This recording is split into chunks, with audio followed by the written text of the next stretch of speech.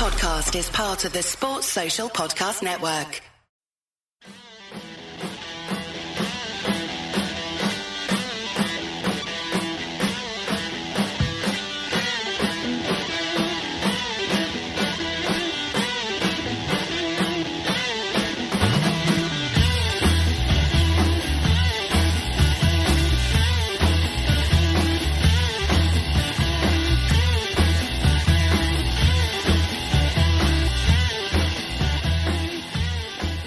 Hi and welcome to the Nina Kauser Show. This show is brought to you in partnership with Liberty Shield, the perfect VPN companion for all your entertainment and privacy needs, where you get a massive 25% off everything using the coupon code AIVPN. Yep, you heard that right. 25% off with the coupon code AIVPN. Liberty Shields offers free VPN apps for iOS, Android, Amazon Fire Stick, Mac and Windows. Now. Back to football and back to business. This is your post-match show. We are going to discuss Liverpool's win against Brighton. It finished 3-1. We saw a lovely Premier League debut from Nico Williams, a couple of goals from Mo Salah. Overall, good stuff. And joining me on this podcast, hopefully we have some callers, but joining me in terms of a panel, somebody who'll be really excited about Nico Williams' debut, it is Sam Evans. Sam, welcome to the show.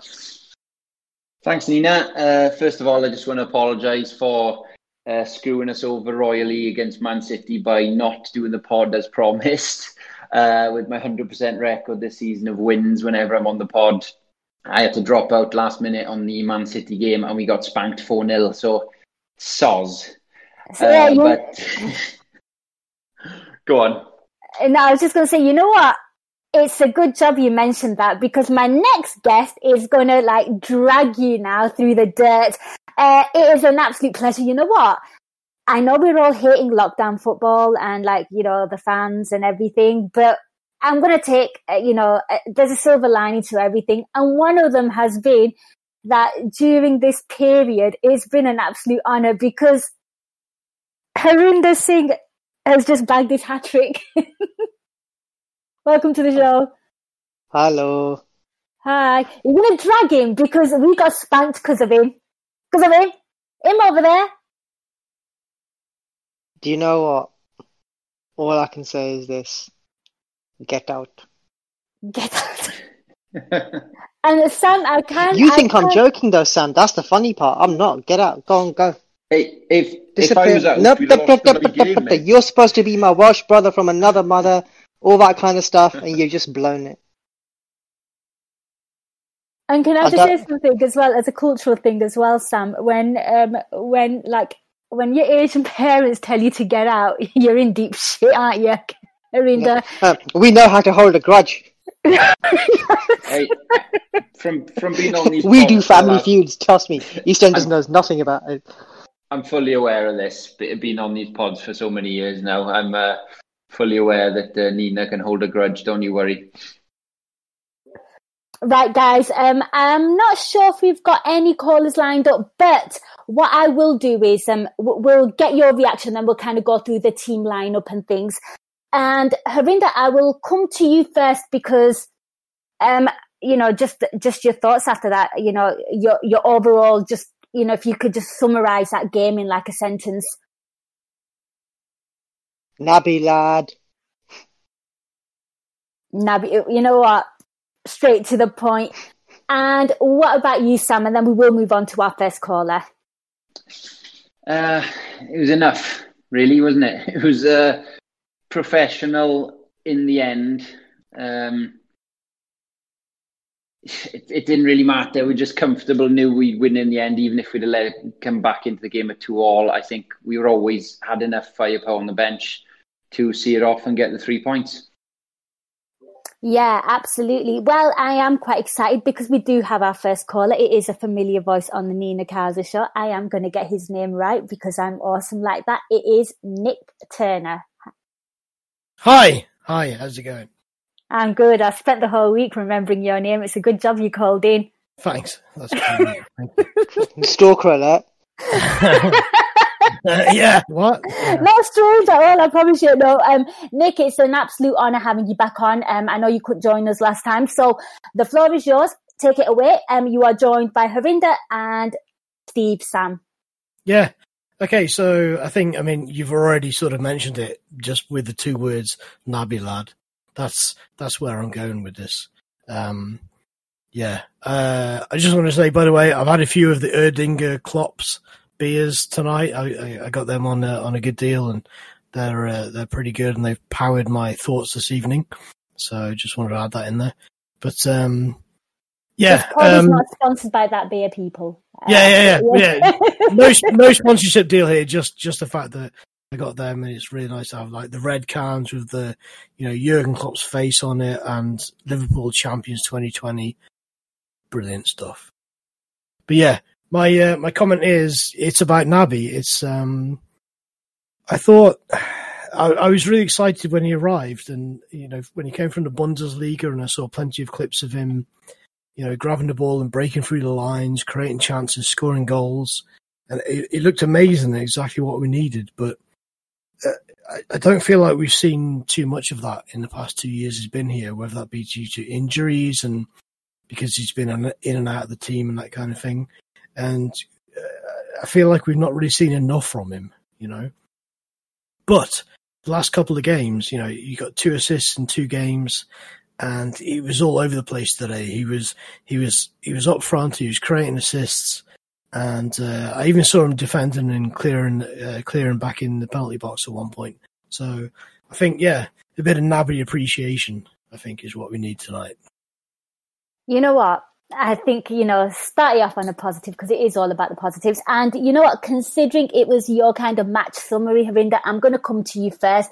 And to kind of touch on Nick's question there, I think we were all excited. And I think the excitement really built up with Naby because we had to wait a whole season for him, right? So we were kind of like, once Naby comes, it's like you're waiting for that gift. And of course he comes, he hits the ground running. I think we all remember his first game in a red shirt, and we were all like super excited. And then his second game was just as good. And then I think he had that spell where Jurgen Klopp, I think they pick him against, was it Leicester? Really, you've got a better memory than me, but I don't think he played. And then, of course, then there was like things with injuries and things. I think his career or his time at Liverpool has been very much stop-start. So we've not seen like a smooth transition. As soon as we've gotten used to him and he's looked really impressive, for me, he's always got injured. And I want to get your thoughts on this because from judging what we've seen and from the cameos, like when he came on against Everton, even when he came on against Man City, he had the most touches of the ball. Today's performance, like Nick just said, he was everywhere. He was defending, he was attacking. I think Gads was putting out some stats about him sort of recovering the ball and pressing. The first goal was, won by his press and stuff. So, I mean, you said Naby lad, so you know what? Just talk to me about him. Before we talk about Naby, we all forgot to do something. Happy birthday to you. Happy birthday to you. Happy birthday to Virgil. Happy birthday to you. There, right. At least I did it. So, Virgil. Happy birthday, Virgil van Dijk. Right. Naby. In the fits and spurts that we've seen him, especially in his first season, it was really nice. So there'd be this burst of energy, turn, lovely dribbles. Sometimes he'd get taken out of the game by somebody. Sometimes he'll go into a cul-de-sac and nothing would happen. But 9 times out of 10, he was going to find somebody and something good would happen afterwards. And what seems to be happening now that we have a nice fit Naby, rested, focused, relaxed being a key word here, you're seeing greatness. That's the only way I can describe it. You're seeing greatness because he's nice and relaxed. There's no pressure, right? We've won the league. It's done. There's no pressure on that front. And he can play his natural game. He can play nice and relaxed. And that creative midfield spark that he has in respect to seeing what's happening in front of him or putting the ball somewhere where somebody can run onto and then go and do something, we just saw in abundance today. There's anywhere and everywhere that he could be. And how refreshing that is as well. You know, where a player who's shown you all the things he can do, and then sometimes it doesn't come when you want it to, or he gets injured and so you don't see him, and everyone goes, "Oh yeah, look, don't get." I think I saw somebody on Twitter who, when I see him at a match next time, I'll say to him, "Do you want to explain this tweet to me?" Where he said, don't get excited by him being good for just one match. He needs to do it consistently. I was thinking, like, what have you been watching, man? Like, tell me where Naby's been shit. Just because people have, I wouldn't say people have short memories, but they seem to only remember what they want to at that moment in time. Conditioned. Yeah, they're conditioned. But if you remember everything that he's done in the season that he's been here, if you take away the injury periods, because let's face it, how can you judge somebody when they're injured? They're not bloody playing. What are you going to assess? Thin air. It's pointless. But when he's played, has he looked out of shape? Has he looked out of kilter with regards to the rest of the team? Has he looked like somebody that you sort of think, oh, look, get him off. I can't remember people screaming that. Other players, different story. But we're not talking about other players right now. We're talking about Naby. And Naby has been Naby lad. Full stop. He has been. Yeah, he has been Naby lad, and you're kind of just speaking about him there and his injuries. You spoke about him in the league, but I even remember like quite significant moments in the Champions League where he got injured. I remember he got injured against Napoli, and it was after his injury. I mean, I don't think we were overly great in that game, but it was after his injury where I think we lost that game. And he got injured against Barcelona at the Camp Nou, and I remember those moments. I do remember those moments, and I kind of do look at him, and I do think that he does make a significant difference. Sam, I'm going to come to you. Talk to me about your thoughts on the player Naby Keita. I mean, what really impresses you? I think for me, he's just such a unique midfielder. I think people don't know how to read him, because not only does he kind of dribble like defenders, I kind of saw him in the first half, like sort of taking the ball off players' feet and, like holding quite a defensive, stature about him. So, the floor is yours. I mean, what really impresses you about him? Yeah, first of all, I just want to say I was really impressed with Brighton today. I thought they had a proper go at the champions, and they didn't just sit back. You just love saying that. No, the champ. Yeah, I just wanted to get the words "the champions" in as many times as possible. So yeah, fair play to them. They gave it a real crack. You could see Liverpool had kind of mixed the lineup up a little bit. Put in an inexperienced Welshman in out of position, and they had a go. Fair play to them. But regards to Naby, we had a question a couple of weeks ago on the pod asking who do I think will benefit the most from this kind of break that they'd had coming back now after the COVID break. And I think Naby is definitely one of the main people to have benefited from this. As you said, he's been very underrated by a lot of fans over this period. And the main reason is because he's been unavailable a lot. And that's been due to injury, mismanagement by his national team, trying to play him when he clearly wasn't fully fit and got him injured again. But there's never been any doubt whatsoever about the ability of this guy. I don't know if you remember, there was a stats bomb kind of graph doing the rounds at one point, and he was absolutely elite in every one of the metrics that you'd want a midfielder to be good at. It just shows that he is the complete midfielder, and he's ideal for this Liverpool team. Gags must absolutely love him because his pressing today was insane. And you just saw what he can do when he's in that midfield. The amount of pressure he puts on the defences, it makes them panic and it gets us the ball back. And he was creating chance after chance purely by his pressing in that midfield. But, not only that, it was his composure on the ball, his dribbling today as well. He'd go past the player as if they're not even there. It really, really, really was an all-round performance today from Naby. It really was. And one thing I have kind of noticed is, as Gags has been watching some of the football since the restart, he's been saying, I gotta watch this game again. And I can kind of read his tweets in his voice. I gotta collect the pressing on this game again. You can hear the disgust in his voice. And today he was just like, just just going on about Naby Keita and how impressed he was. So I think Gags is going to have a lot of joy collecting those stats, certainly on Naby Keita, and I think we're all going to be really intrigued to see those numbers and what the under pressure lads make of his performance. I mean, before I go back to Nick, I just want to get your brief. I suppose actually, Nick, you can join us for this. This will be a nice little discussion.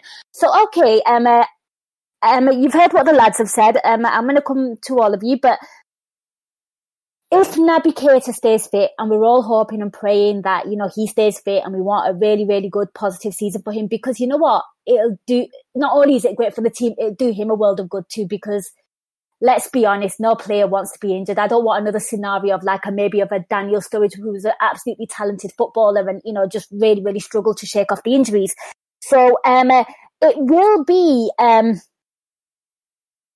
interesting to see how, you know, like the midfield now, because how Jurgen Klopp kind of plays, or how do we kind of, how will he feel the midfield? How will it shape up in the future? I mean, what would be your personal preferences? I know there's rumours about Thiago, but I'm not going to talk about that just yet. There's podcasts out there.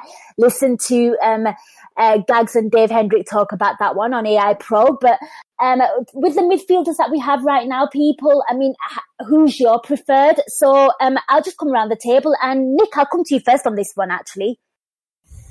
Okay, cheers. Yeah, so like with the Thiago rumours are one side of things, but yeah, I think if you're looking at the creative side of the midfield three, we've got Ox and we've got maybe Shaq as a backup, but Keita needs to be that man. He needs to be the creative one of the three. So yeah, if he can really, really push on and succeed and become the real key player for us, then that's the spot he needs to grab. He needs to grab that creative part of the midfield three. Okay, and what about you, Sam?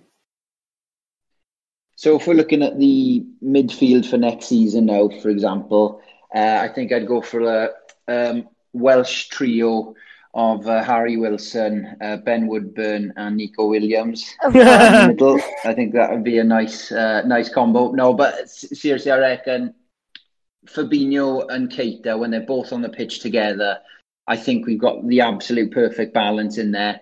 And I think Henderson as well. I think he's still very underrated as a player. I think he was excellent today. Yep. And I thought he was really good against Villa as well. Just made a massive difference, and you see what you're missing when he's not in the team. And I know you get a lot of criticism if you ever, you know, stand up for Henderson.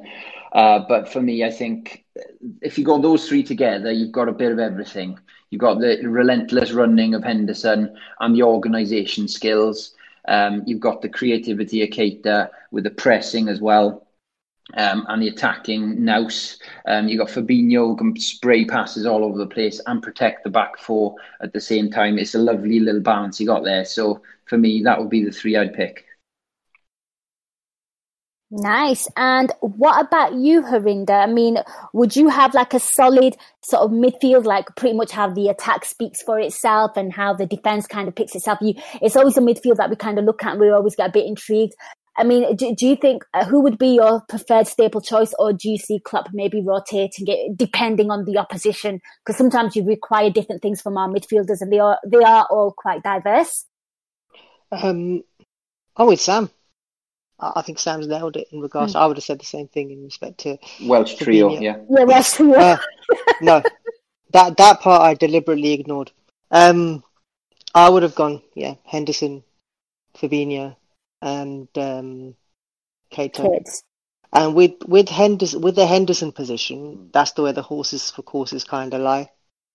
So if you want to change, you can bring in Ginny. If you want to bring in Ox, bring in Ox. Or sometimes when you want to rest Keita, have him more interested and let Ginny play that position instead. Because what seems to happen sometimes when you got Fab, Henderson, and Ginny is that all three kind of become a little bit reserved at times, rather than all swashbuckling, gung ho, and throw things to the abandon. Where that was different was obviously against Barcelona second half. and Ginny comes on, and it's just like, well, hey, off we go. That kind of Ginny is awesome when you see that. Now, respective to Keita, I've seen him play in our own half and absolutely take the piss. And I always say this, I always mention the Crystal Palace match from the beginning of the 18-19 season because it was hilarious. You just took this person out in the Crystal Palace half, drove halfway up, literally to the other side of the field, and it nearly led to a goal. Yeah. We can see Naby's going to keep on working and keep on working hard as well. Now, that in itself makes you sit there and think anything could happen next season. Whether we bring somebody in or whether we don't, I don't know what we're going to do. You know, will Thiago come? Will he not? Will it be somebody else? I don't know. No, none of us really on the pod know. Right? Because we're not. Klopp is not going to ring us. He might ring you, actually. I'll take that back. He's not going to ring me or Sam and tell us what's going on. He might ring you and tell you what's going on. But currently, as it stands, if we presumed nothing was happening, then Keita is going to be the live wire for next season, 100%. And how exciting is that? It is really exciting, considering you think about what he would kind of add to the midfield as well in terms of the attack, because, a constant attacking threat through the centre is something that sometimes I think we lack. We focus a lot on our fullbacks and we focus a lot on the pace of our wide forwards, if you want to call them that, wide attackers. And then and then you have the intelligence of Roberto Firmino through the centre. So I think, just to have that link through the middle. But I mean, yeah, he's been absolutely incredible. And Nick, I'll come back to you. So, some very, very positive feedback there. I think with regards to Naby Keita. Yes, you can come in. I missed your voice last week. So I'll have. I'm not doing no. I'm presuming everything. I'm assuming everything. Fuck that. If you're not an AI Pro subscriber, you got to go listen to that pod. If you weren't convinced, you probably will be. Even though we still think it's only 20%. My midfield three would be Fabinho, Keita, Thiago. I mean that's just the way it's got to be. That's just got to be happening this summer. Jokes Why aside, are you trying to make every other Premier League team shit their pants? Jokes aside, the midfield three changes. There isn't a midfield three. There's a different midfield three for important games. There's a midfield three that can rotate. He uses at the moment Fab, Ginny, and Hendo for all the big ones that he's really worried about. So you could say those are the three that do the role best for him in what he wants. I think there needs to be an evolution. We've seen when we go away from home in Europe, we're not winning. We've not won many games. It's usually that midfield that really doesn't work away from home. Is it? But it's any combination that doesn't have a carrier. So Milner plays a lot. As well, isn't it? Yeah. Keita doesn't play. Keita hasn't been played. We haven't tried it. I think from next season, say we don't sign anybody, Naby Keita has got to be a linchpin in the midfield. It has to with Fab, and then everybody else rotates. Hendo's good, Ginny's good, but one of them's enough in that midfield, not both. I think with their age as well going up, that would be good to do. The really positive side today is that Naby played 60 minutes after playing 80 minutes on Sunday, and for us, 140 minutes, 144, 140 between that time. At the end of the day, that those type of numbers he hasn't been doing. So the biggest positive for Liverpool this week has been that Klopp is building this guy's, his chronic load. And that is so important because this is what was happening with Mo, Bobby, Mane in 17-18. If you look back, they were being taken off at really weird times in some games. One would come off at 45, one would come off at 55. One would come off at 55, 165, 175. And in the game before, they were going off at 80, 70, something like that. But they were averaging between 140, 160 every week, every single week. If you go back and have a look, there are definitely times where you could have predicted Bobby's coming off in the next 5. And I used to do this in the stadium, and people next to me, I don't know if you remember, Nin, your hearing's bad as well sometimes. But there was a few people around. I was full set. Some people used to be really shocked that, how the fuck did you know that? Well, that's what happens when you subscribe to AI Pro and you sit with pros like Simon Brundish and Marty Loughran, and they go through all of this sports science with you. And honestly, it's a bit of a plug in terms of the point as well. Sorry about that. AmfordIndex.com/join. But at the end of the day, this is what you learn. And Naby has got to be the next person that they do that with. And that is a massive positive today that he did that. I wouldn't be surprised if he gets rested now on Saturday. But what would be really positive if he plays again.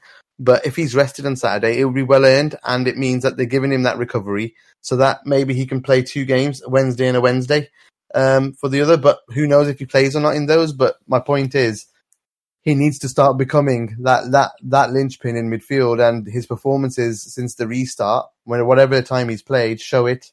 And I think when we do Under Pressure, the next Under Pressure, you're gonna see some mad numbers, because literally, even though he's only played 600, 700 minutes, the numbers are off the charts for Naby Keita in terms of everything, production, pressing. It is an all-round performance.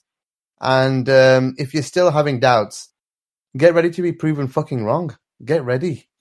Love it. And you know what? Thank you so much for providing those numbers there in terms of how many minutes he's played in the space of 3 days. Because I think a lot of people have this sort of, I don't know, they're kind of conditioned to believe that it's a false storm with Naby Keita. He has a few games and then he looks really good and then he gets injured. And I feel like that's what they've kind of conditioned themselves to believe, because that's what happens. He takes a game or two to kind of settle because he's kind of finding his fitness and form, which is completely normal. And then he gets really, really good.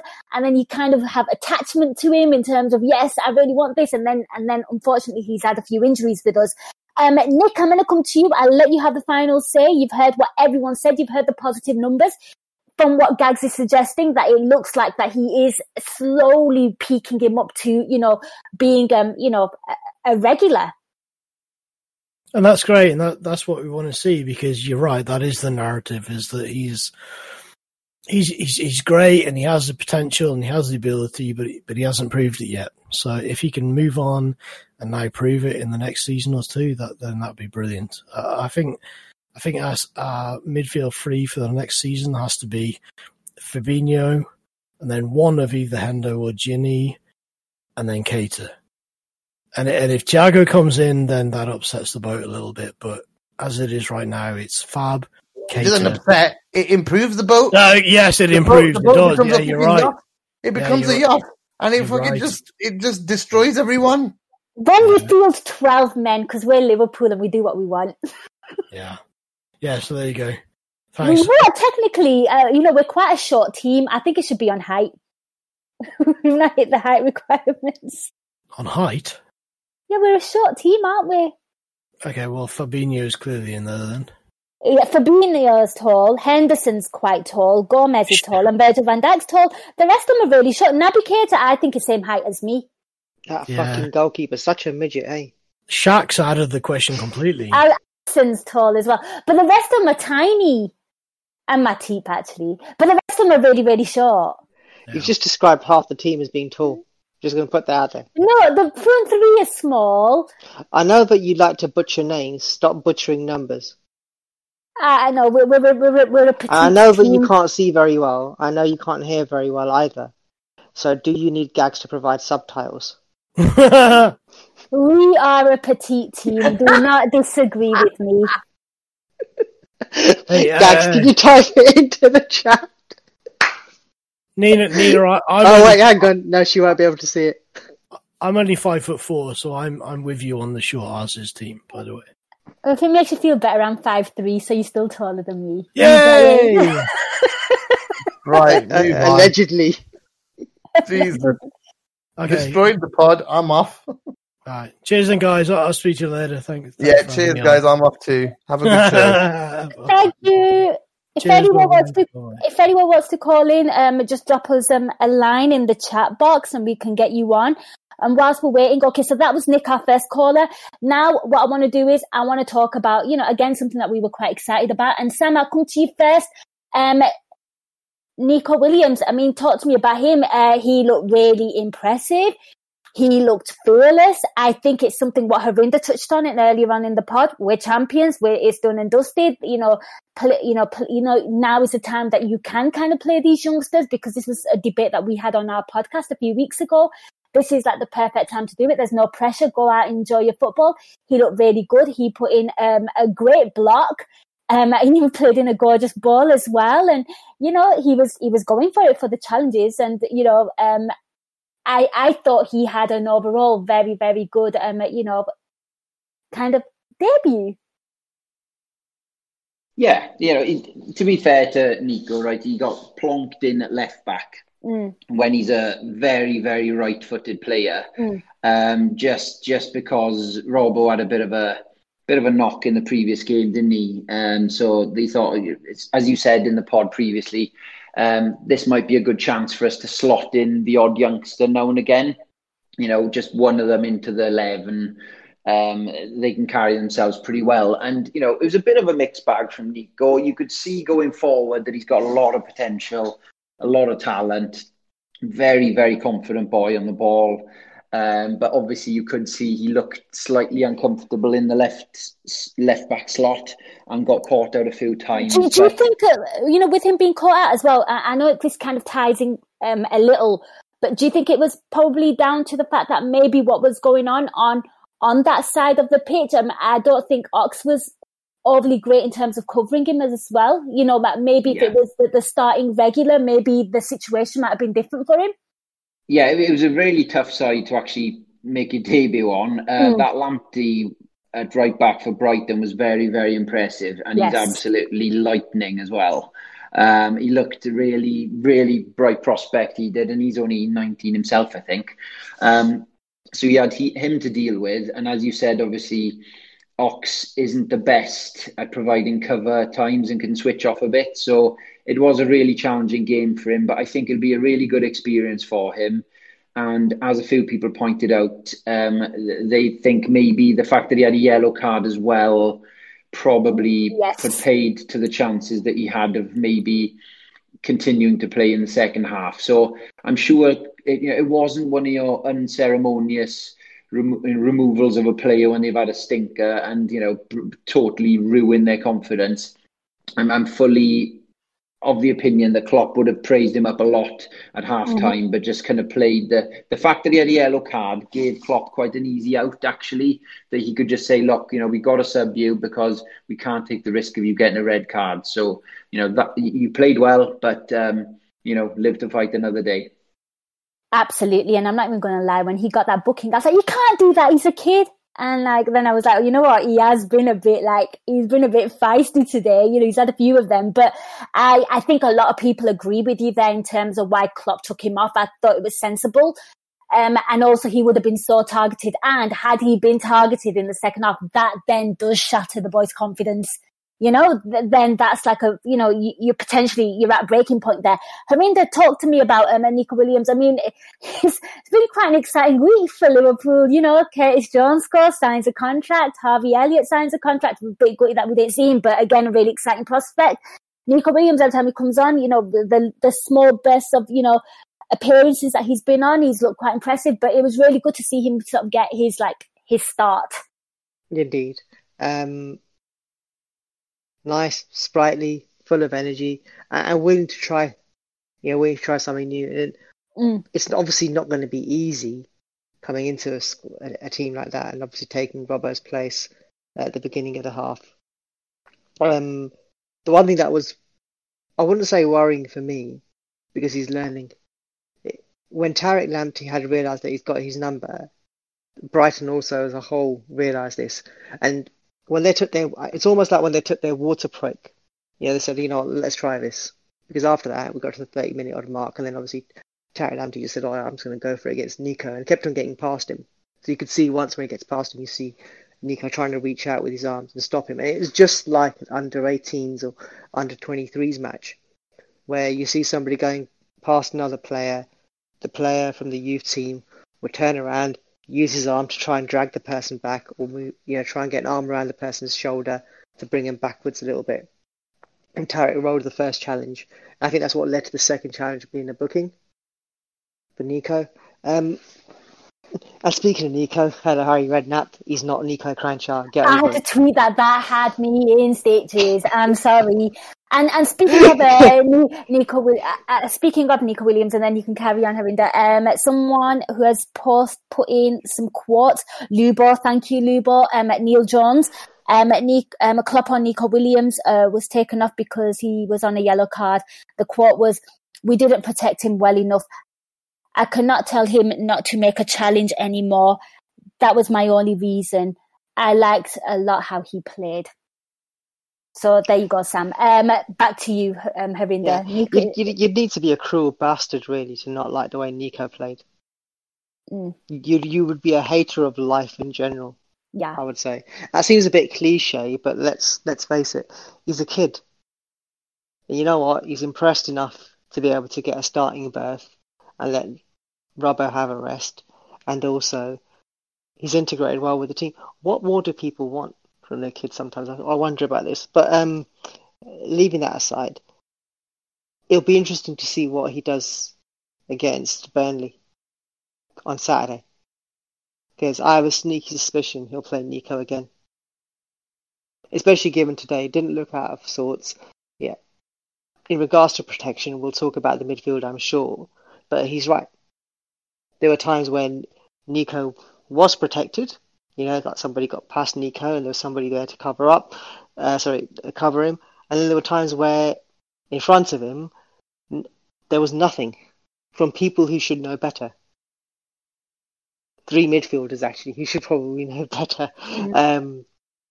And the reason why I say that is in a game where a said journalist who doesn't seem to like Naby Keita a lot and is based in Liverpool had a field day about the Torino match. And that's going back some. That's what, 17-18 season finishes. that was a friendly, wasn't it? Yeah, it was a friendly, yeah. Yeah, I remember you guys going to it. You went to it, right?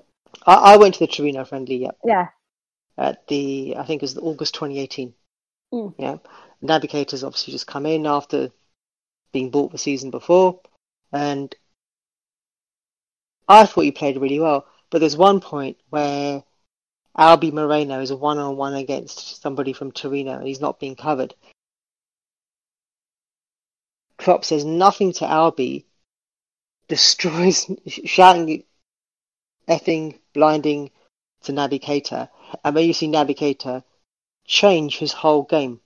I thought it was amazing. You know, it's like whereby first game's playing, you know, and Klopp's had a go at him. He's taking it on the chin, and he just adapts and carries on in aplomb. But then said journalist, based in Liverpool, no names mentioned, had a go at Naby Keita, and he's been having a go at Naby Keita ever since. I always sit there and think, you know what? Why do that? Because somebody's actually listened and learned. But today we have experienced midfielders who should know better than to leave their left back exposed and allow him to be subjected to someone targeting him. You know, so something to think about. So if that's something that Klopp said today, then I think it'll be interesting for Saturday. Indeed, absolutely. And we'll kind of talk about the midfield. But first, I think we kind of got to talk about, you know, what kind of happened. And I think the first 7 minutes was where we got our 2 goals. Liverpool looked really comfortable and settled in really quick. And Sam, I'll come to you. First goal. I have no idea. I mean, Brighton started off really ropey, right? Because I have no idea what was going on with them in terms of a defensive setup and a shape. They were trying to play it out from the back. They didn't look overly comfortable. I saw them do this against Man United as well. They're not very good at it, and I don't think they should do it. But I mean, you know, you're playing against teams that likes to press, and you know, I can't remember which defender it was. Looked really uncomfortable. Naby Keita presses him, takes the ball from him, plays it across. Roberto Firmino just leaves it, and Mo Salah, you know, easy finish for Mo Salah. I mean, talk to me about that. I can't remember what minute it was on. Was it on the 2nd or 3rd minute or something? Yeah, to be fair to Brighton, right, they're trying to play football, and I always applaud a team, on the lower ends of the league table. They're looking like they're probably going to be safe, but they're trying to play football, and that's something that Potter has always done. And I think, if they hadn't, I know obviously it cost them the first 2 goals. And again, as you say, in that first goal, Naby with a great press. But, if they hadn't played that style, then they wouldn't have challenged us so much in this match. So, I was going to get to that whole thing. I was just talking about the initial start of the game. Yeah. So, regards to that goal, fantastic pressing yet again from Naby. They just couldn't handle him. He comes out so explosively. As soon as he lulls them into a false sense of security, and he just explodes. And he knows the exact moment, the trigger point when he's supposed to press, and he catches so many players off guard. And I think he really did surprise them with that first goal. And then it was a lovely little knock inside. Not sure if he was aiming for Firmino or not, but Firmino, ever the unselfish man, knew that maybe Salah was in a better position and just let it roll through to him. And a lovely little side-footed finish by Salah. Oh, he was still pissed. I'm only messing. I'm messing. It was lovely. And I'll come to you, Harinder. I mean, I was quite surprised to see Liverpool take the lead so early on, given the fact that, against Aston Villa, let's be honest, they didn't look the best. We got the job done. We did it in the second half. But, the first half, it was that really dragging time, really did stand still with that game. And against Man City, I mean, we had some really good chances, but in the first half. But had we finished them, of course, that game would have been very different. And had Sam obviously done the post-match calling, because he's a good luck charm. But for me, I was actually really surprised at how alert and how quick Liverpool were kind of like in terms of like, being alert and, pouncing on a potential mistake from Brighton. So, you talk to me about that goal. I think Brighton was shit. The first 13 minutes seemed like 25 to me because they weren't going slowly. But when you're in the middle of action and things are going really, really fast, it's really nice. And then you suddenly look at the clock, you think, oh gosh, so much time's gone by. And at that 2-0 point, I had flashbacks about Liverpool versus Arsenal, where, get one goal, 6-7 minutes, another goal, 30 minutes, another goal, 20-something minutes, another goal. And I thought maybe this is what's going to happen to Brighton. Brighton obviously backed up their ideas post the water break. But up until that point in time, I thought we were awesome. And with regards to the first goal, it was just funny. Literally, it's Liverpool proper alert. There's nothing that Brighton could have done about it, and just caressed. So it's, the beautiful man that is most of that caresses the ball into the back of the net, and that's the end of that 1-0. And then for the second goal, it's almost similar, but it's Henderson who nicely curls it in, and you're like going, this could be anything it wants it to be. That was a sweet strike by Henderson as well. Yeah. We've seen him try it a few times, but normally there's defenders blocking it or something like that, and then it just looks a bit as if he's tried a shot and it's not come off. There's somebody else. I think Ox has a similar chance where he hits it, but I think that's in the second half before he gets taken off. At the end of the day, I think Liverpool could have done anything they wanted to this team. If we still had the league to play for, would it have surprised anybody if it was 4-0 by half time? Given the way that Liverpool started the match, they wouldn't have let Brighton come back into it, I think. Interesting. And we will kind of talk about that whole situation. I'm going to come to Sam. Sam, talk to me about Henderson's goal. Just a sweet, sweet strike. Yeah, well, again, even though the other players were pressing really well to kind of force the error, Keita was the one there then to make the intercept to get us back on the front foot and then, backpedaling. But I think it was Salah himself, wasn't it, that just notched it back to Henderson.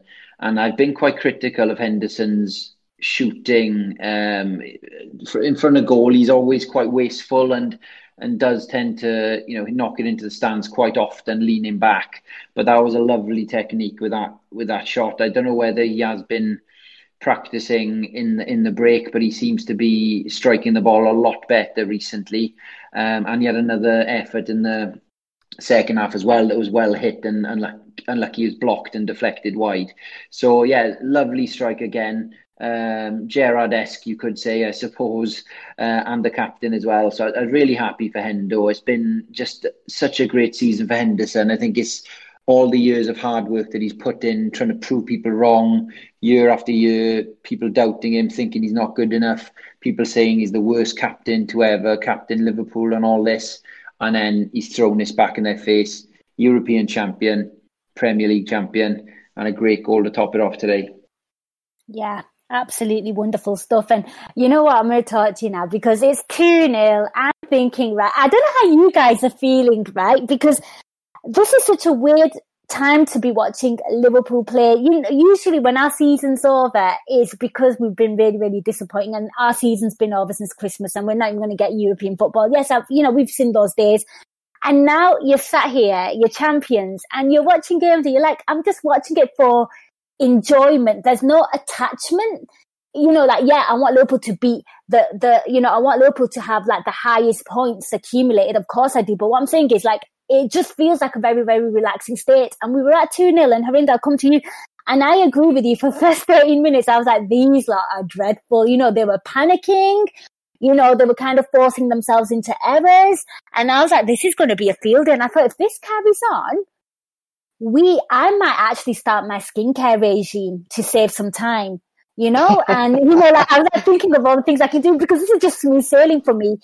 And then, Harinder, you kind of touched on something. And then, you wanted to speak about the midfield. But then I felt like, and, to kind of echo what I said and what Sam has said, and a lot of people have probably thought this as well, Brighton started really getting into the game. Their heads didn't drop. But a lot of it was down to us making really, really silly mistakes or failing to be alert to things. It was almost like we kind of turned really casual. And I'm not having a go at the players because, listen, the champions, they're absolutely knackered. I heard Graham Souness say, I think there was a snippet on Sky Sports News earlier on today saying, look, I've been in this situation where you're champions. It's really hard to stay focused. These guys have worked hard for 2 years solid. Klopp is not going to get on their backs, right now. Yeah. It's hard to do. So, talk to me about, the Souness stuff was pre-match, right? So when he's talking, pre-match. So I knew I heard it somewhere, but I've been watching just so much. Just because we like tangents on this pod, of course. Who the fuck is Matt Murray? I was sitting there thinking, I don't remember Matt Murray at all from any point of any era of any football whatsoever. But he's obviously made it onto a Sky Sports pundit role, so fair play to him. But I was sitting there and thinking, who the fuck is this? But then obviously Sui said what he said in regards to Liverpool and players and being in a similar position. And at 2-0, when they start taking their foot off the gas, you are left thinking, why? The things that you see in the midfield run Okay, can I just stop you there? I had to Google Matt Murray, English goalkeeper for Wolverhampton. I don't remember him at all. Yeah, he spent his entire career at Wolverhampton. He's 39 years old, and he just had like a whole load of injuries. So one of those unlucky players, I guess you could say. He's fortunate to make it, as I said, to a punditry gig on Sky Sports, right? I'm not saying that they were scraping the barrel or anything like that, because I think that's a bit unfair to anybody who actually gets into that kind of position. But as I said, I just couldn't remember him for love or money. I was just sat there, whenever he spoke, I was like going, what did you do for Wolves exactly? Anyway, we digress. Coming back to 2-0 and our midfield and everybody else, you almost see the lack of running and intelligence.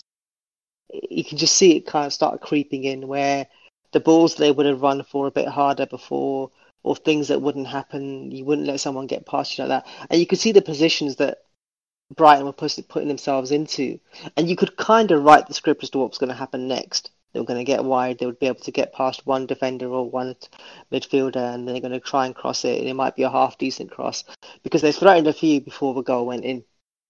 You know, it wasn't a case of whereby it was a complete shock in regards to Lamptey putting one over and then Trossard scoring. Because I think it was about 3 minutes before, Trossard had gone down because he believed he'd been elbowed or slapped in the face by Joe Gomez or somebody.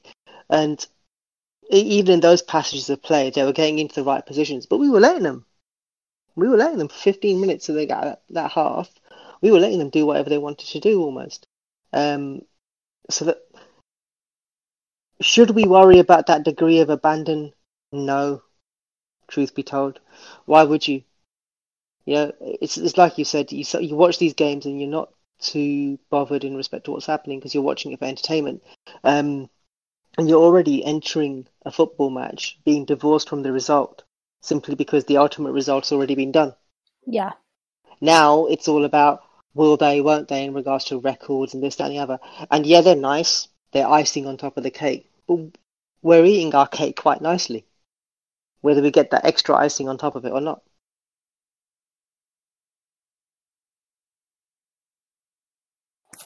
You know, I was watching that game and Daisy, who doesn't like football, my cat that is, by the way, she's a black and white cat, and she only watches teams. I told you this, Harinder. She only watches teams. Hey? Postman Pat? Yeah, Postman Pat, yeah. And she only watches teams that wear black and white. I've told you this, haven't I, Harinder? And you know what? I didn't know she was a Newcastle, West Bromwich, something else fan. And Juventus. She, you know, like she pays attention to those. Notts County. If you know, you know. Notts County. You know, because the original was pink, yep. And what was I going to say? So she watches teams that wear black and white, and Liverpool were playing, and they're 2-0 up, and she sits up and pays attention, and then she kind of disappears when, you know, the blue and whites were kind of playing their game. Sam, I'm going to come to you. Talk to me about that. You kind of spoke about, and I do agree with you. I thought, you know, Brighton, I have to give them credit for not dropping their heads. You've kind of, you know, highlighted that they do play football the right way. And I do agree with you because, you know, teams like Aston Villa, and I suppose their backs are against the wall, they're a lot more defensive. These guys did want to play, but like I felt like their playing was, I think they got a lot of inspiration from us lot being a little bit too casual. Yeah, I think it's inevitable that we were going to be a little bit lax. Going 2-0 up so early in the game, we've already won the league. You know, we're cruising at that point, aren't we? So I think there was always going to be a bit of, you know, pulling your foot off the gas a little bit for this team. But I just want to point out, guys, we have now hit over 90 points again this season. That's 2 seasons in a row now that we're over 90 points. Gags put the tweet in the chat box earlier that Cy Brandish had put out saying that we've got more points after 34 games than Man United have ever recorded in a Premier League season when there's been 38 game seasons. That's just insane that we're in this position. You know, we've got the 6th highest points tally of Premier League history at this point, and we've got 4 games to go. It's you know, such an exciting thing. It's what was the other stat? We've now hit 30 wins in the first 34 games, which is a record. You know, the fastest time any team's ever got to 30 wins. And the reason why we've got to that is the way that we're winning these games. You know, Man City now are getting all applauded to getting another 5-0 win.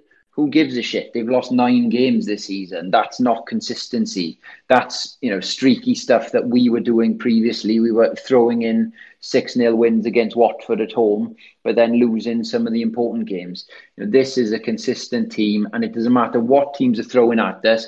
Teams like Brighton can play some excellent stuff like they have today, but this team knows how to win. And sometimes we've got to do it from the bench like we have to today just to make sure that we secured the game. But this team knows how to win when we play well and when we don't. Yeah, absolutely. I mean, and Sam, do you want to kind of talk about their goal? I thought that was a wonderful strike. Yeah, again, that was one of the biggest cock-ups with us. Nico lost his man a bit there. Lamptey, again, very, very good going forward. And I think Oxford switched off as well at that point. But there was still a hell of a lot to do. And he just kind of put a nice ball into the middle. But it was one hell of a finish, to be fair, as Trossard won it. Lovely finish, to be fair to the guy. I don't think we could have done much about that. He was pointing backwards and managed to swivel, connected with it so sweetly first time and into the bottom corner. And, even though Alisson was absolutely immense again today, so I hope we get on to him in a bit, but there's absolutely nothing he could have done to stop that one. Yeah, absolutely. And then, of course, we do go into the second half. And Harinder, Jurgen Klopp instantly makes a sub at half-time, brings on Robbo for Nico Williams, which makes complete and utter sense, given the fact that he was on a yellow card. We've kind of discussed this. And then, of course, we look absolutely fine. But then I think for me, the difference was when we kind of revert back to the usual starting 11.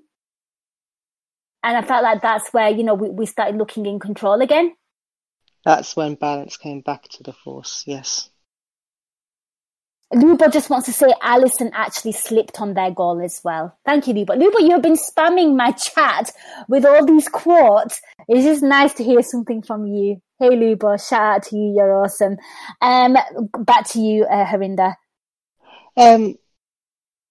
Lost my train of thought really now. Because you think, yes, the balance the to guys the force. Indeed, yes. So they won't balance back to the force, right?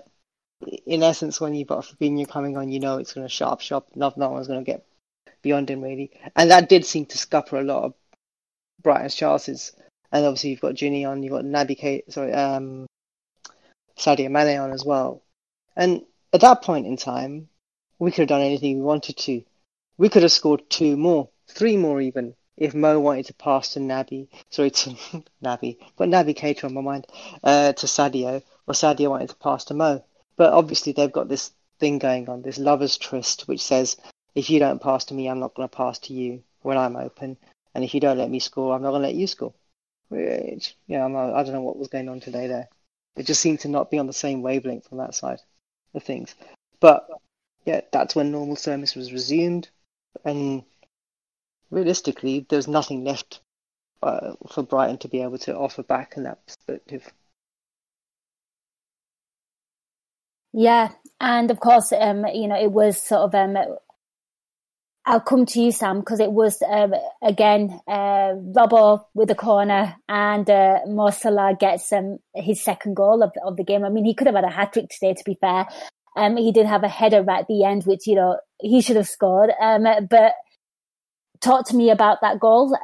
Pretty standard stuff, and it made us very, very comfortable again, because before that he had another chance earlier on in the first half where he could have made it 3-1. I think, Mo Salah had his movement. I feel like it's so underrated, the way he kind of shakes players off.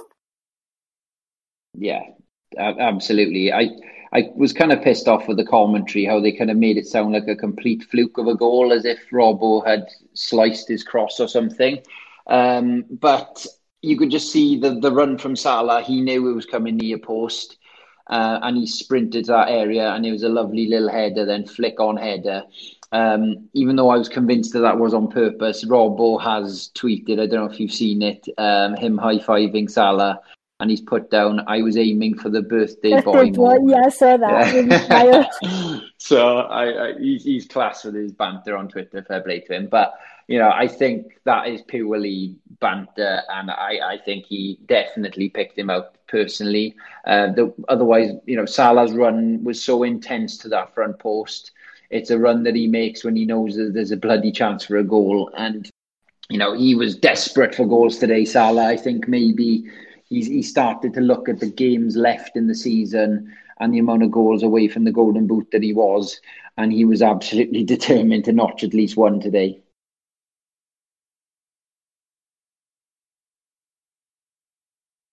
Yeah, absolutely. I mean, I just love the fact that he beat the keeper at the near post. Harinder talked to me about that goal. I mean, not that I had any anxiety, but I was just like, yes. I was more, I'm at that stage now where I just want to collect points. as many as possible, and I just kind of want Mo Salah to win the Golden Boot for, like... The universe does not want Jamie Vardy to have the Golden Boot. I agree with the universe. I don't think anybody would feel different, to be fair. No, they would not. It was a great goal. It's interesting that he's obviously taken it away from Virgil van Dijk on his birthday. That's some next level cruel. Honestly, that's almost borderline Harry Kane level cruel. I knew you were going to go there. I want the goal. It's my goal. My goal. My goal. No, you can't have it. Kind of thing. So,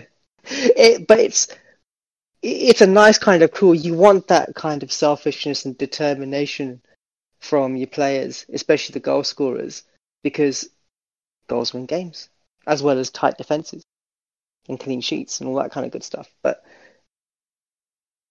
it's Mo Salah. He does what he does best. He lets me use those gifs of him dancing. The person who doesn't let me use the gifs of anything, or even the bloody selfie anymore, is Bobby Firmino. If we're talking about shine and luster, we can also talk about lackluster in the same moment. I'm not sure what's going on with old Bob.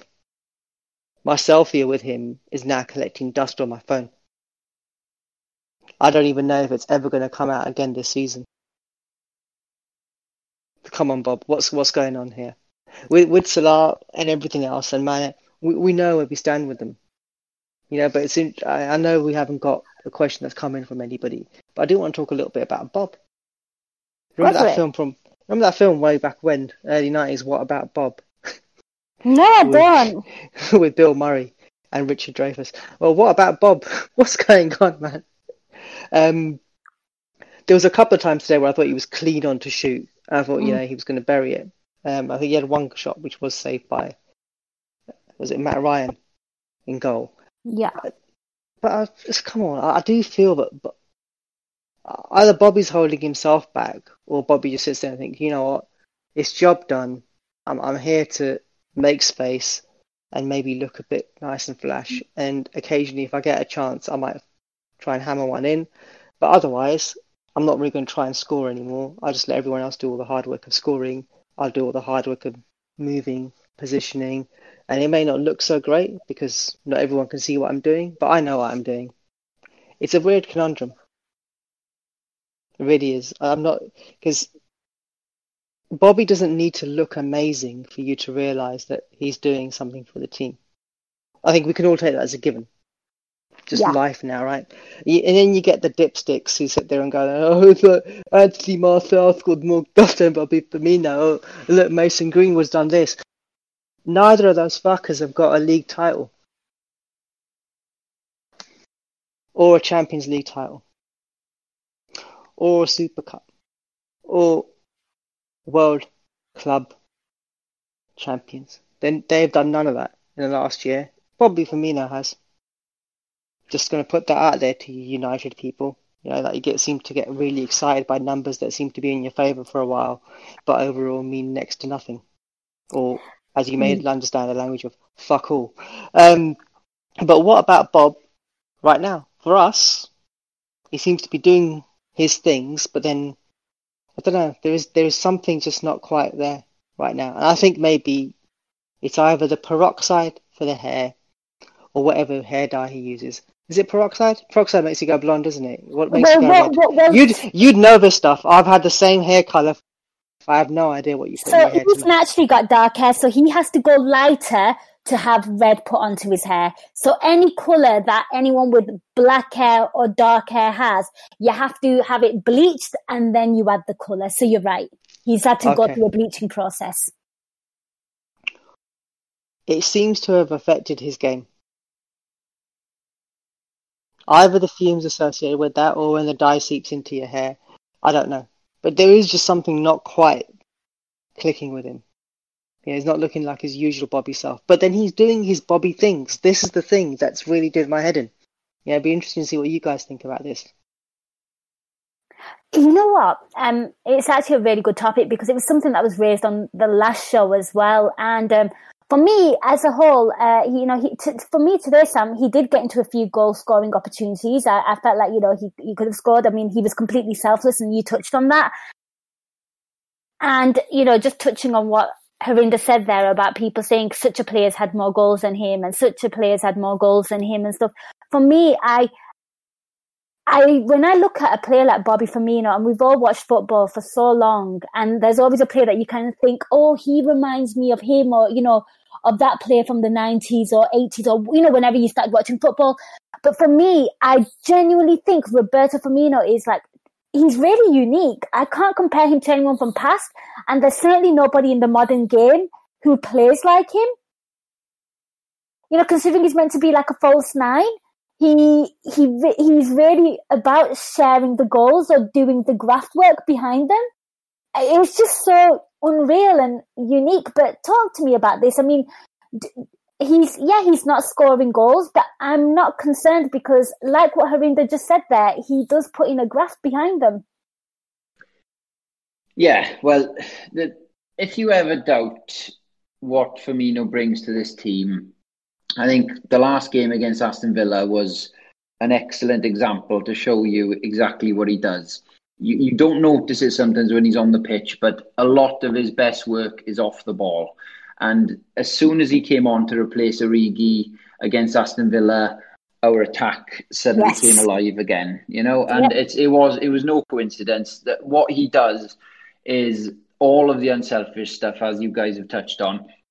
He creates space for the other players on the pitch. There was some nice analysis. I think it was Michael Owen's analysis from the Villa game, just bigging up Firmino's movement off the ball, which creates a lot of space for other players. And it was for the Mane goal that opened the scoring against Villa. He just made a slight little run, which opened the gap up nicely for Keita to pass it into Mane for him to score.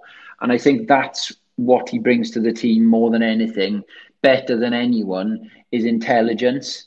And his intelligence is why Salah and Mane are scoring so many goals, because he is putting in the hard yards. The reason why we're so good is because every player in this team has got a role, and I think Firmino has mastered that role.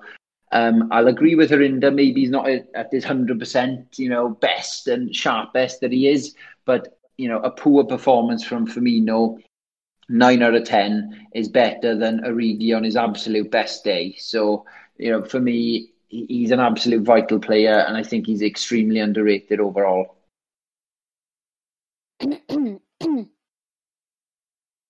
I think a majority of Liverpool supporters would have to absolutely agree with you there. He's vital. When he plays good, we play good. His off the ball stuff. Where you've got pace in Mane and Salah, they have other skills and attributes as well that sort of complement how they play. I think what we can all agree is, I think Roberto Firmino is like the intelligence, to pick out a pass. I also feel like he's that player that, especially against Man City, when we play them in the past, it's always him that has to be the catalyst of the press against that defence, because they just don't like playing against him. And, that's meant to be like one of the best teams ever. I know their defence is a bit off, but as a whole, I love him. I adore him. I love his graft. I love the fact that he's so unique. I also love the fact that opposition fans don't get him. I love the fact that we've got such a kind of hipster footballer who's so great that they don't understand him. I mean, even somebody like, I think it was Graham Hunter, who was actually on the Euro Incision podcast, and he says to me, because I see you talk about him, but I've not seen enough about Liverpool, but I don't know what he does. And I was like, just watch him off the ball. Unfortunately, he didn't play in the return leg against them, at Anfield, but that is the kind of player he is. Guys, we have pretty much come to the end of this podcast. I think we've kind of discussed all the major points. It's been, pretty quiet. There's been a lot of people joining us on Discord, but they've been very quiet. They just kind of want to listen or have a chat amongst themselves, which means they're probably sick to death of us. Is there anything from the game that you kind of want to highlight or want to talk about? And then we'll move on to man of the match. Harinder, I'll come to you first. For a brief moment, and in the 92nd minute, did you think Minamino was going to get his first goal? Because I did. I thought, that's it, it's happening. That's that, and I was like, Should have shot come Henna. on. Yeah, I was like, oh, come on, dude. You're so close. So close. But other than that, there isn't really anything else. This is the thing now with our with our fanciful procession to the title, when we were 23 something points ahead of people in second place. Like, that gap was bigger than the Watford gap, let's face it. The pods now are such a joy because you just relaxed. You know, you can win, you can lose, you can draw. The game could be abandoned. You don't have to care because we've won it. I said this last time as well. We've done the thing that we've been waiting ages to do, and it's done. It's sealed.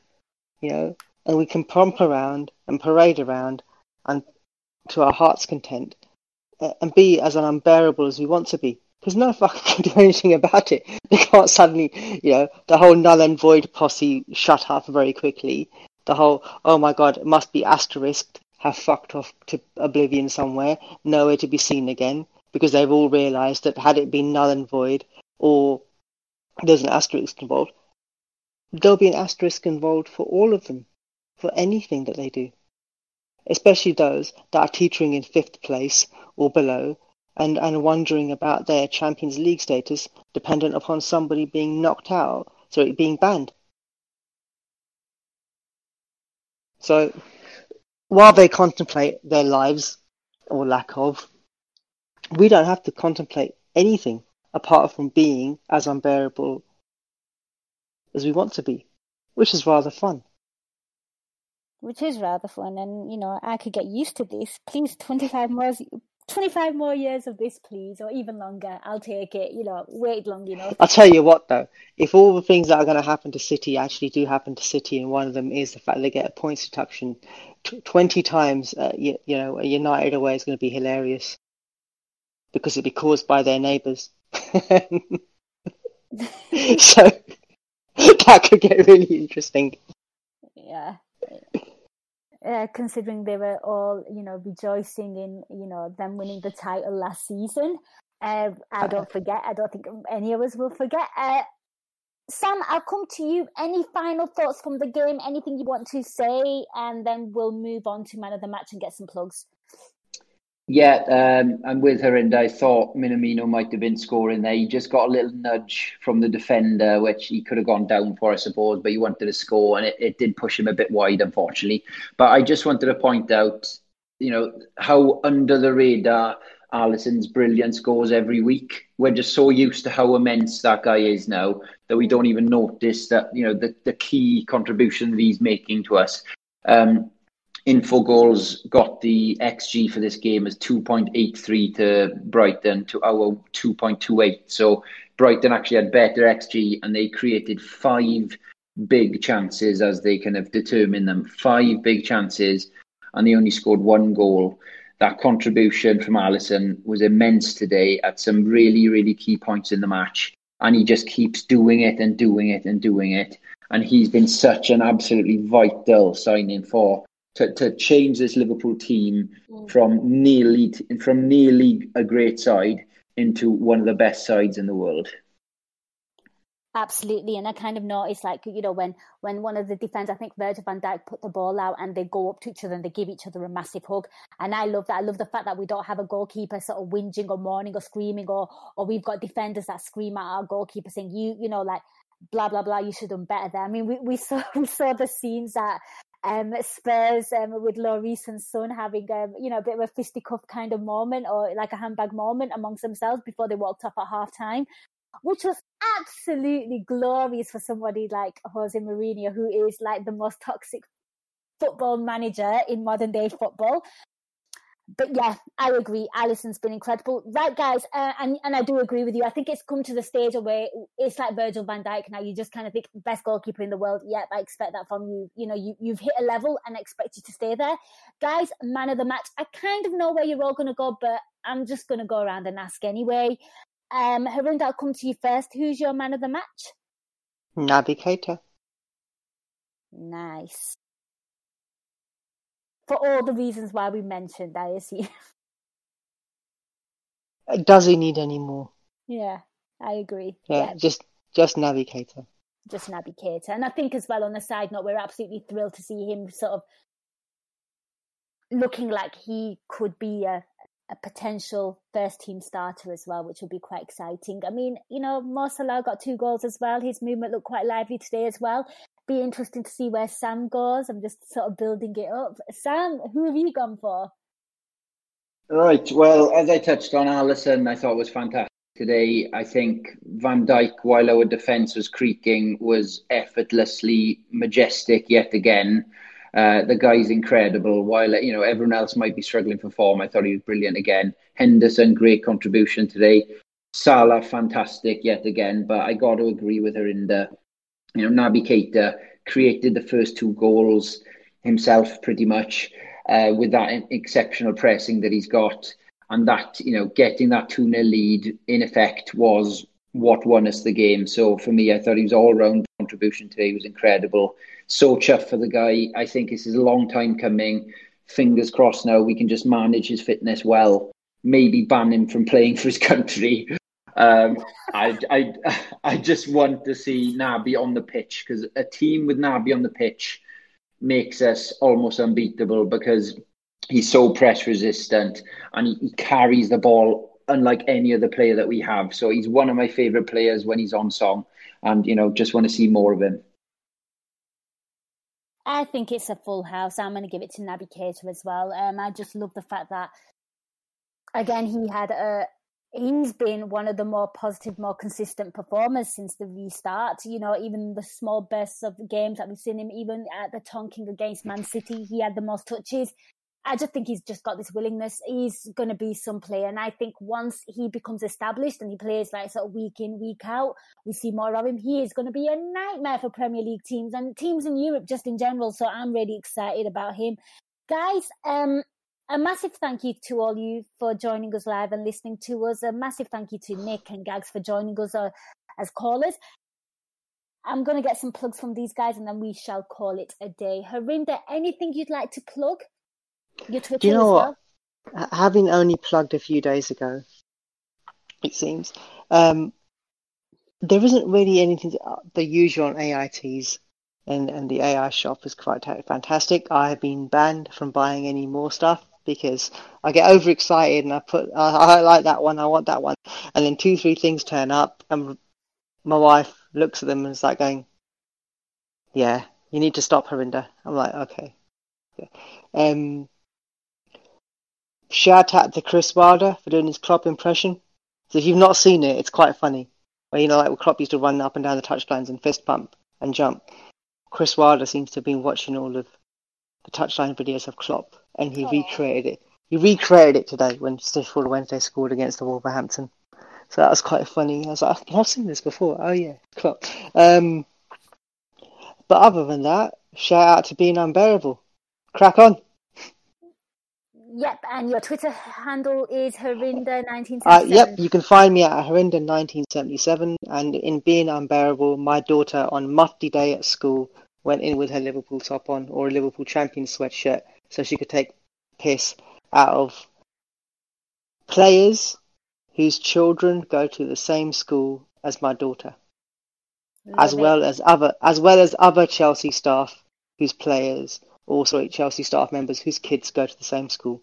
There's a few. She finds them and she just laughs at them. She doesn't do anything else. She just goes up to them and goes, ha ha ha, and starts laughing.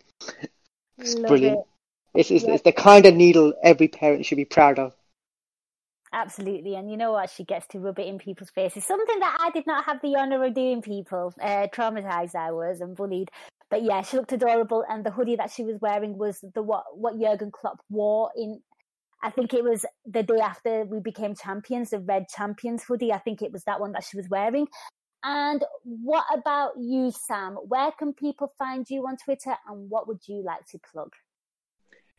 Well, I was on the post-match show after the 4-0 win against Palace, which is probably our best performance by a mile after the virus break. So if you want to listen to us wax lyrical about the Reds, that would be a good listen.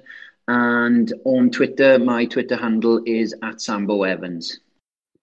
Wonderful, wonderful. And for my part, on AI Pro, I think Gaz kind of plugged it there. You know, the great Tiago pod, there's some great content coming your way. You know, we've got Molby on the spot there as well. Just some incredible content. There'll be a Raw podcast as well. So, you know, the you know, game minute by minute, hosted by Trev Downey, post-match Raw. So all you got to do is go to Anfield Index, AnfieldIndex.com/join. So do check that out. AITs is absolutely incredible. We are going to get on Redbubble as well. So once it's all officially done and dusted, we will let you know on Twitter as well. That's my impossible task. I feel like John Wick. I will be sorting that out. But guys, thank you so much for listening. A massive thank you to both Harinder and Sam. They have been incredible again. These games are coming thick and fast. I will be back on Saturday covering the Burnley game. I'm going to have to find more guests. Don't know, Sam, if you're free. Should we test? Shall we test you and see if you're really up for it? No promises. No promises. Okay, I like that. You're sitting on the fence. Okay, guys, thank you so much for listening. Till next time, take care and up the Reds.